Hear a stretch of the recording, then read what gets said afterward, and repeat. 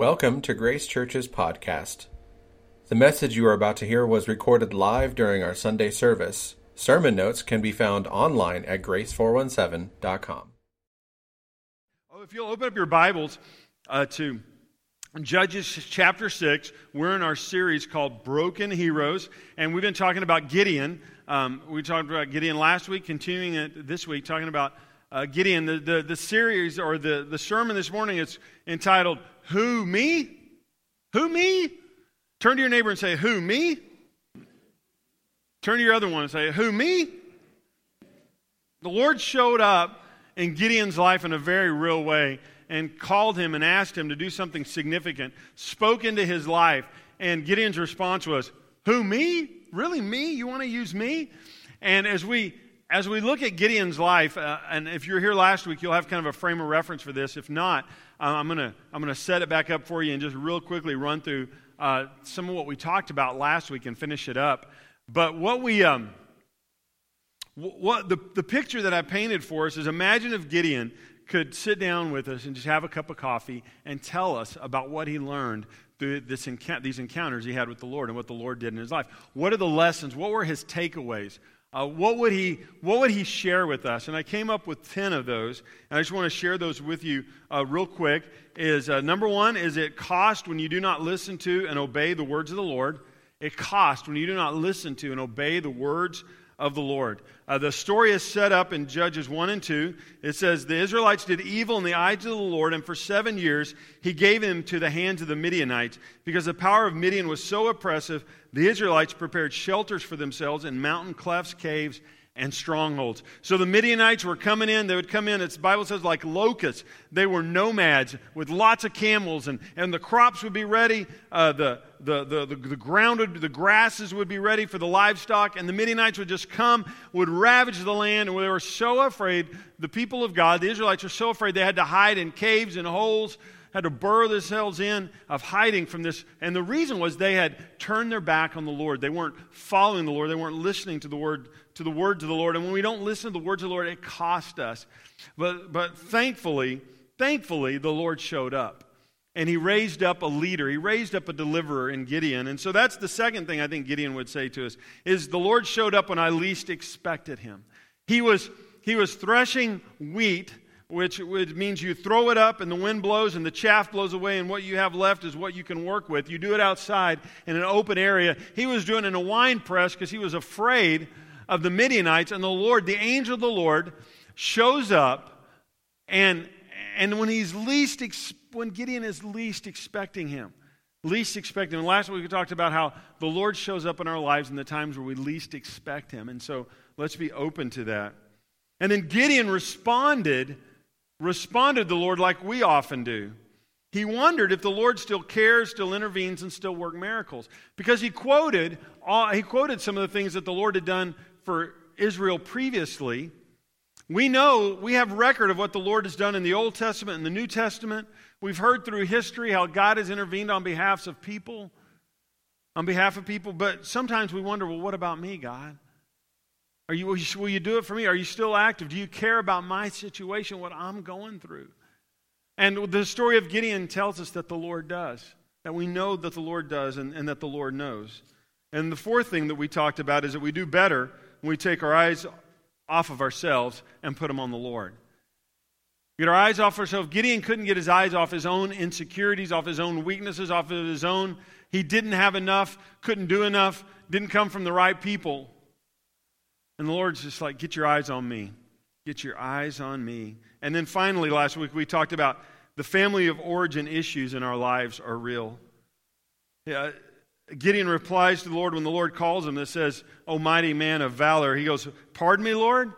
But how can I save Israel? My clan is the weakest in Manasseh, and I'm the least in my family. He's like, you don't know the family I come from, Lord.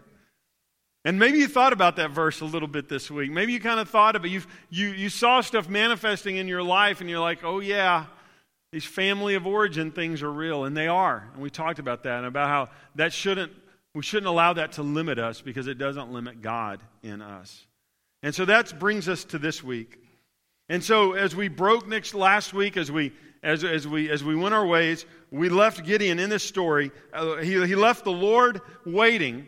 He said, Lord, I'm going to go prepare an offering, and I'm going to bring it back, and I want to offer it to you. Will you wait here on me? And the Lord said, I'll wait here for you. I'll be here when you get back. And I told you guys, as you come back this week, the Lord will be here. And He is, isn't He? He's here. He's been in our way in a really, really mighty, mighty way. And so we're going to pick up at number 6 in your notes. Number 6. This is what Gideon would say to us. He would say, friends, there's a huge disconnect between the way I saw myself and the way the Lord saw me. A huge disconnect between the way I saw myself and the way the Lord saw me. Verse 12, chapter 6, verse 12, and the angel of the Lord appeared to Gideon. He said, the Lord is with you, mighty warrior. The Lord turned to him and said, go in the strength you have and save Israel out of Midian's hand. Am I not sending you? But that wasn't the way that Gideon saw himself. His response was, who, me? Who, me? I'm the least of the least of the least.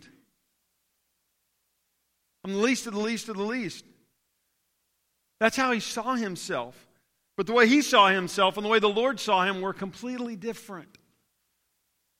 And I think Gideon, if he was here with us today, would say, and would be able, if he could get in our brains, right, it'd be scary, right? But if he could get in our brains, I think he would say the same thing to us. If he was able to listen to the self-talk, the things we say to ourselves.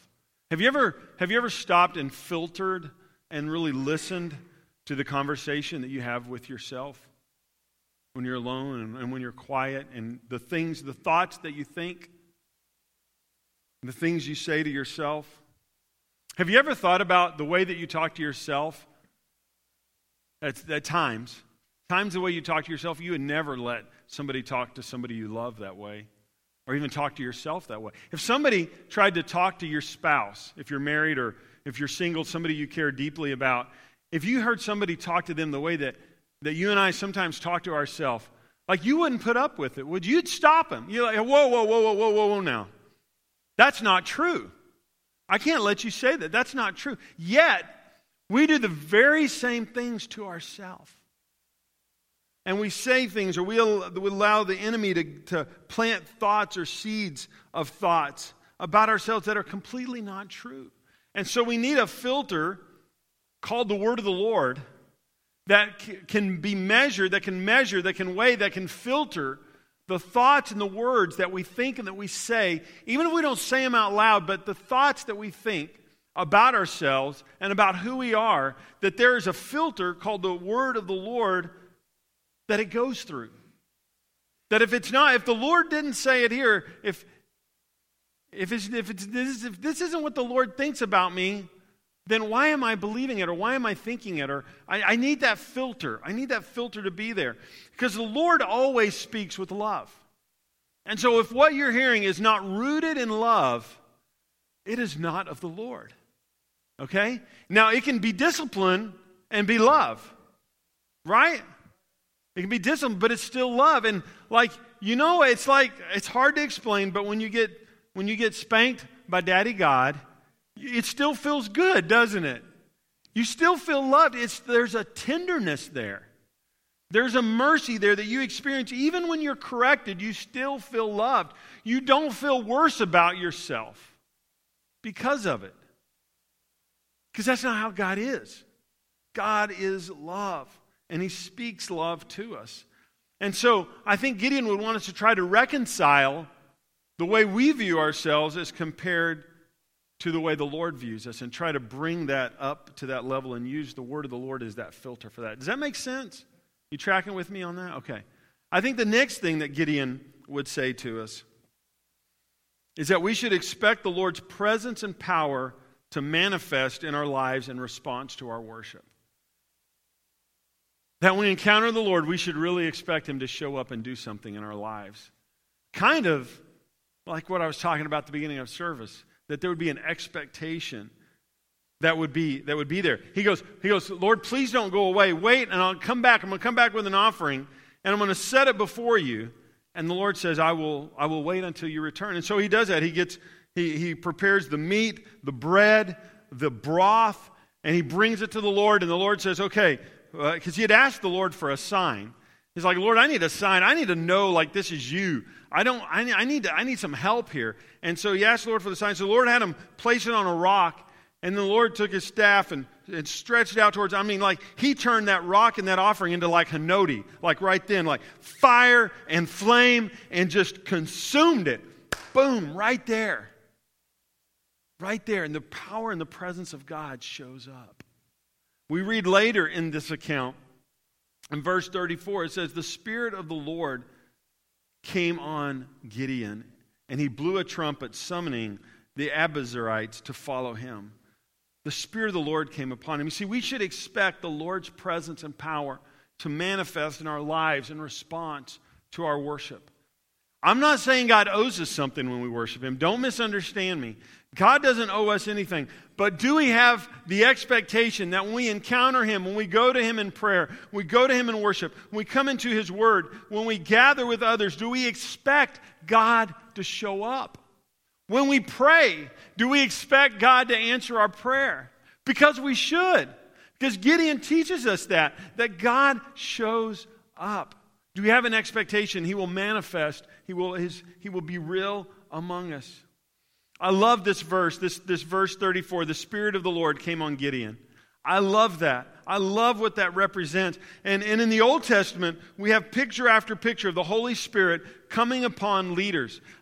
Came upon Moses, came upon Joshua. We study that. Holy Spirit came upon Deborah. We see here the Holy Spirit comes upon Gideon. And it come upon them for these moments. And God would do extraordinary things in them and through them. But as we move into the New Testament, as Jesus is our Savior, God in the flesh comes and dwells among us. He goes, actually, friends, I'm going to have to leave. I need to exit the scene. I need to exit the stage of this planet Earth because there's somebody else who's just like me who's going to come, who's going to take my place. But the difference is, I've been among you. He is going to be in you. Speaking of the Holy Spirit. And so in John, the end of John, the book of John, Jesus breathes on them. They receive the Holy Spirit. A few weeks later, Acts chapter 2, they're filled with the Spirit of God, and Pentecost, they speak with other tongues. They begin to turn the world upside down. They declare, Peter preaches, this is a prophecy. This is exactly what Joel talked about, that in the last days I'm going to pour out my Spirit on all flesh, on men, on women, on older people, on younger people, on rich, on poor, on regardless of situation, regardless of race, regardless of gender. He's going to pour out His Spirit on all flesh, and that you and I live in a moment in time where we can operate in the Spirit of God under the power of the influence of the Holy Spirit, not occasionally, but daily, as a reality part of our life. And that just excites me. Like, that's a great place to say amen. Because we can live in the power of the Holy Spirit, understanding that we're walking with Him. So imagine you live in a large valley, okay, and there's a river that comes through that valley, and you've made your sustenance off that river, okay? Like, you fish that river, let's say it's older times, and you have a water mill on that river. It's your life. You get all your resources from that river. Well, imagine if Corps of Engineers wanted to come in and dam that river, okay? But they said we're going to dam it, but there's still going to be a flow of a river. We're not removing the river. It's just we're changing it a little bit. And because of the dam going in and hydroelectric power, you're going to have 10 billion kilowatts of power available to you to use.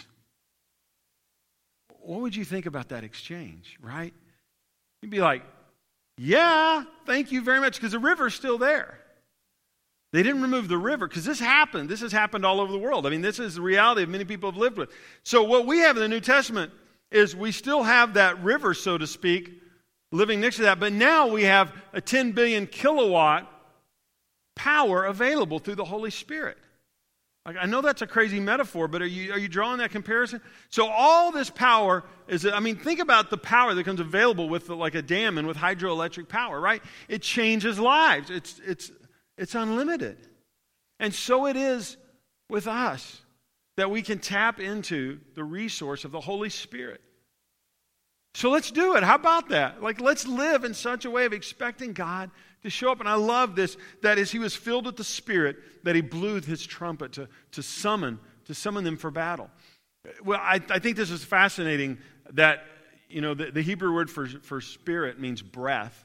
And as he was filled with the breath of God, then he blew that trumpet like an immediate manifestation of who the Holy Spirit is. And people responded to that. As we allow the breath of the Holy Spirit to flow through us, people will respond. People will arise to that not because of us, friends, not because of us, in spite of us actually, in spite of Gideon, but because the Holy Spirit is upon us. And so let's live in such a way of expecting that. I think the 8th thing that Gideon learned was he learned to put first things first. He learned to put first things first. And so after the Lord consumed that offering, that night the Lord spoke to Gideon. And he told Gideon that he needed to go and he needed to destroy his dad's. His dad was the caretaker, was maybe the one that had provided it for their city. But they in their city, they had an altar to the false god Baal. And next to that altar, where they worshipped Baal, they had an Ashtoreth pole. Okay, so Baal was the god they worshipped from the Canaanites around them. Remember, their heart had strayed away from God, from Yahweh, the Lord of creation. And this was the agricultural god, the weather god of the Canaanites. And so they had adopted the pagan culture around them, had begun to mix with them, and so they were worshiping, totally disregarding the words of the Lord. And we're worshiping this idol. And then there's an Ashtoreth pole next to it. And that was the feminine version. That was it'd be like, think of a big pole, and it would have been carved of a very curvy woman, we'll put it that way, on the pole to represent fertility. And so they would worship these gods together because it was an agricultural based society. And so what he did was he took his dad's, a bull from his dad, and different scholars, there's great argument whether there's one bull or two bulls, but either way, he took a bull and destroyed the altar, and then he took the timber from the Ashtoreth pole and laid it on the destroyed altar, and then offered a bull to Yahweh, to the Lord, as a response to what the Lord had asked him to do. And this is what was happening, is the Lord was having him put first things first. Because his priority had to be where his heart, where his devotion, where his worship rested. Before he did anything else, before he went into battle, before anything else happened, first things first. And first was relationship with the Lord. That the false idol that had been existing in his life. See, he wasn't raised serving the Lord. Gideon wasn't raised with this really close relationship with God. He was raised worshiping a false god. And that needed to be addressed in his life. And he needed to be worshiping the one true God, to be in a position to be used by him. And so who we are, our being always precedes our doing. The relationship with the Lord, what this is like vertically, always is more important than what happens this way. This is first. And so it's first things first. So the Lord is aligning that in his life. And I tell you, I love Gideon. Like, Gideon was a scrappy dude, right? So as you read, I know you guys have been reading the stories of Gideon this week, and keep reading them this week. But he was the youngest in his family. You know, he was always getting picked on. You can just tell by listening to him or by looking at his story. And in fact, on this one, he knew that his family, he knew that the men in the city were going to hate him for this, and so he waited and he did it at night. And then 10 of his employees went with him, and they did it at night. And sure enough, the next day they came looking for him. And they found out he did it. They were going to kill him, and his dad steps in. His dad steps in and he says, you know what? Okay, time out. This is his dad's stuff anyway. He goes, time out. If this guy Baal is really a true God, then do you guys think he can take care of himself? If he's really a true God, maybe we should just let him take care of Gideon. And everybody's like, okay, I guess so. And so what's interesting is Gideon's name means hacker, not like a computer hacker, but like a chopper. That's what Gideon means. And that's actually what he did, was he knocked down those idols. And then they gave him the name Jubal-Baal, which means, we'll let Baal deal with you. We'll let Baal take care of you. And so it's just so interesting that he had to get the first things first in his life. First things first. You know, it's the same thing for us. That we get the first things first in our life. That we get that with the Lord first. That false idols, those things that would take our attention and our devotion from the Lord, that those things would be replaced in our life. Those things would be taken out in our life. You know, if we fast forward, to the end part of Gideon, and he's victorious in all of his victory. He's victorious. Things are great.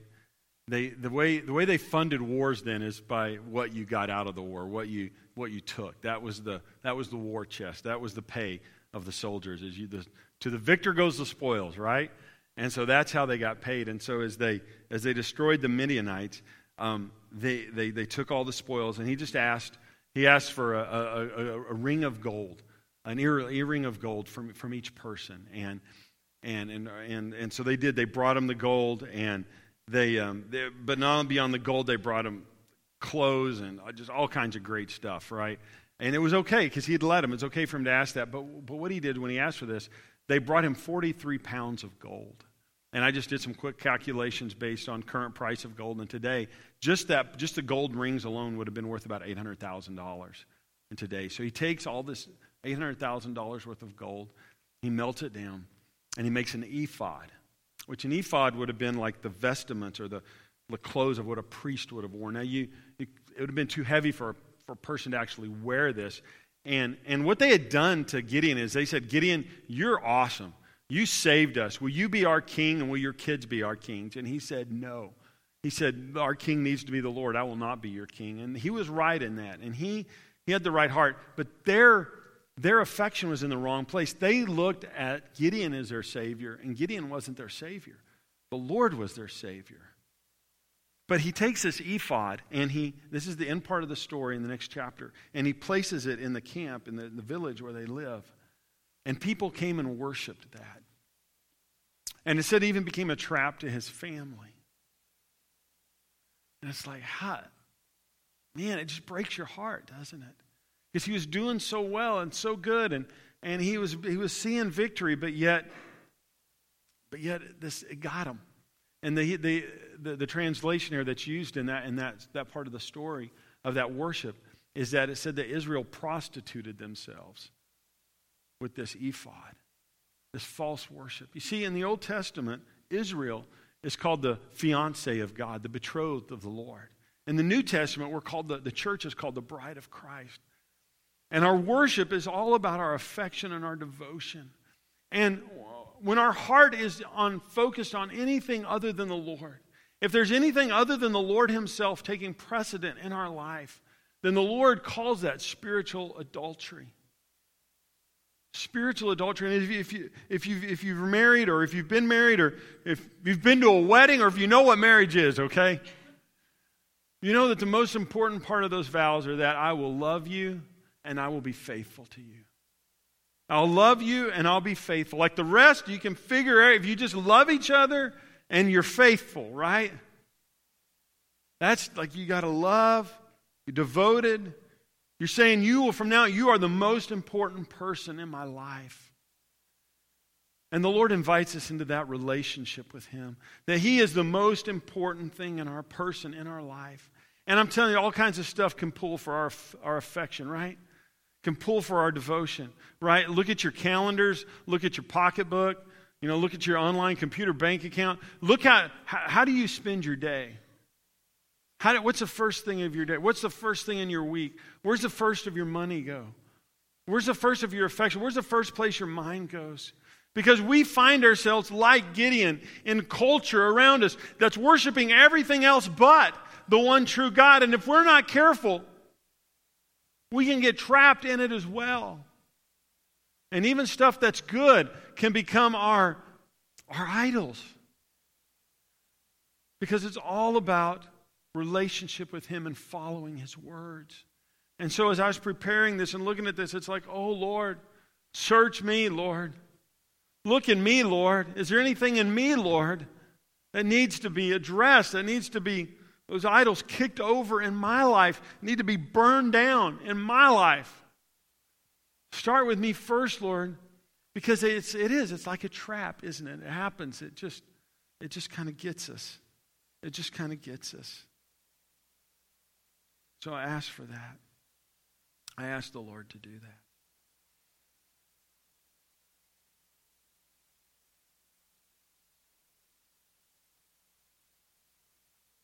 I want to end with one verse here. And will you just put the Hebrews chapter 11, 32 and 34. I just want to address this just for a moment. We're wrapping up. I just want to address this for a moment. It said, what more shall we say? I do not have time to tell about Gideon, Barak, Samson, Jephthah, about David and Samuel and the prophets who went through faith, conquered kingdoms, administrated justice, and gained what was promised. I mentioned this verse a few weeks ago. I want to bring it back up. Who shut the mouth of lion, quenched the fury of the flames, escaped the edge of the sword, whose weakness was turned to strength, and who became powerful in battle and routed foreign armies. Whose weakness was turned to strength. As a series on broken heroes, each of us have weaknesses. For Gideon, his weakness was he was reluctant. His weakness was he didn't know who he was in the Lord. His weakness was he didn't see himself as the Lord saw him. And each of us have, just by default, by the fact that we're human, we have weaknesses in our life. And what I believe the Lord wants us to do is just bring these weaknesses to Him and be honest about them and present them to Him and let those weaknesses be changed to strength so He gets the glory. So He gets the glory. And so when we talk about idols, right, maybe even that thing that I talked about, that I brought up at the end of worship, that thing that's trying to get your attention in worship. You guys remember that from a few minutes ago? Right? Maybe that thing has become an idol in your life. And the point of me talking about this is not for you to feel bad, okay? So turn to your neighbor and say, don't feel bad. All right, turn to your neighbor and say, don't feel bad. Feel good. Feel good because the Lord loves you enough to address that in your life. The Lord loves you enough that He wants to be your exclusive lover.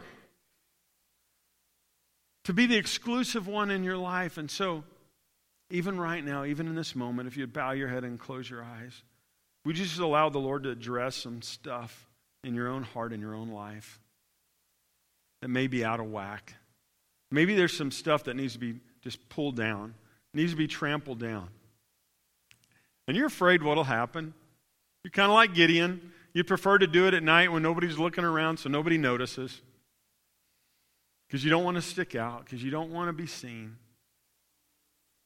The point is, obey the Lord. Gideon obeyed the Lord. Even under the darkness of night, he still obeyed the Lord. So would you present that to the Lord? Would you ask the Lord? And would you with the Lord, just in a time of just prayer right now, would you just spiritually, would you just pull those things down? Would you say, Lord, I give this to you. Lord, I pull this down in Jesus' name. And speak whatever it is. Maybe it's greed. Maybe it's pursuit of wealth. Maybe it's a career path. Maybe it's a person that you've put in that's more important in your life than the Lord. Maybe it's money. Maybe it's something that has to do with pleasure. But whatever that is, would you just say, Lord, I pull this stronghold down in Jesus' name. Just whisper it. Say, Jesus, I pull this down in your name. I pull this down right now. I pull it down in Jesus' name. Pull it down in Jesus' name. Lord, thank you that you want to address these things in our lives because you love us so much. You're jealous for us. You love us so much, Lord. You're jealous for us. You don't want to share us with anybody or anything. You want our full devotion. Thank you. Lord, you're the creator of the universe. And you love us that much. It blows our mind. We can't even fathom it, God. We can't even fathom it. With heads bowed and eyes closed, if you're here today and you don't know Jesus as your Lord and as your Savior, if the idol of your life is you've been serving yourself and not Jesus, I want to give you the opportunity to know Him as your Lord and as your Savior today. And if you're Him and if you're that person, him or her, if you're that person, you'd say, Jay, I want to know Jesus. I want to give my life to Jesus today. Would you look up at me, or would you wave at me, or would you make motion towards me so I can pray with you? Just right where you are. I'll just pray right where you are. And I just want to lead you in a prayer. Giving the Lord first place in your life, surrendering your life to Him. We're not going to extend this long. I'm not trying to put pressure on you. I just want to give you an opportunity. If that's you, just look up at me. Just get my attention. Say, Jay, that's me. Nobody's looking around. All right. All right. Lord, thank you for this morning. Lord, as you know, I went a little bit different path than what my notes had indicated. But Lord, I thank you, Lord, that you wanted me to touch on some things specifically this morning in this service that you really wanted us to hear. And so, Lord, I thank you for that. Lord, that you love the people in this room enough, Lord, to adjust it, Lord, to where they would hear exactly what you want them to hear in this moment right now, Lord. So, Lord, we want the seed of your word, Lord, to go deep in our hearts. So, Lord, we pray, Lord, that you would help us to protect the word that you've deposited in us today. And, Lord, that we would be faithful to you, Lord, and serve you with all of our hearts. In Jesus' mighty, mighty name. Church, can you say amen? Amen. We trust that this teaching made a difference in your life. If you would like more information on giving your life to Jesus, visit us on the web at grace417.com. Thank you for joining us, and we pray you have a blessed day.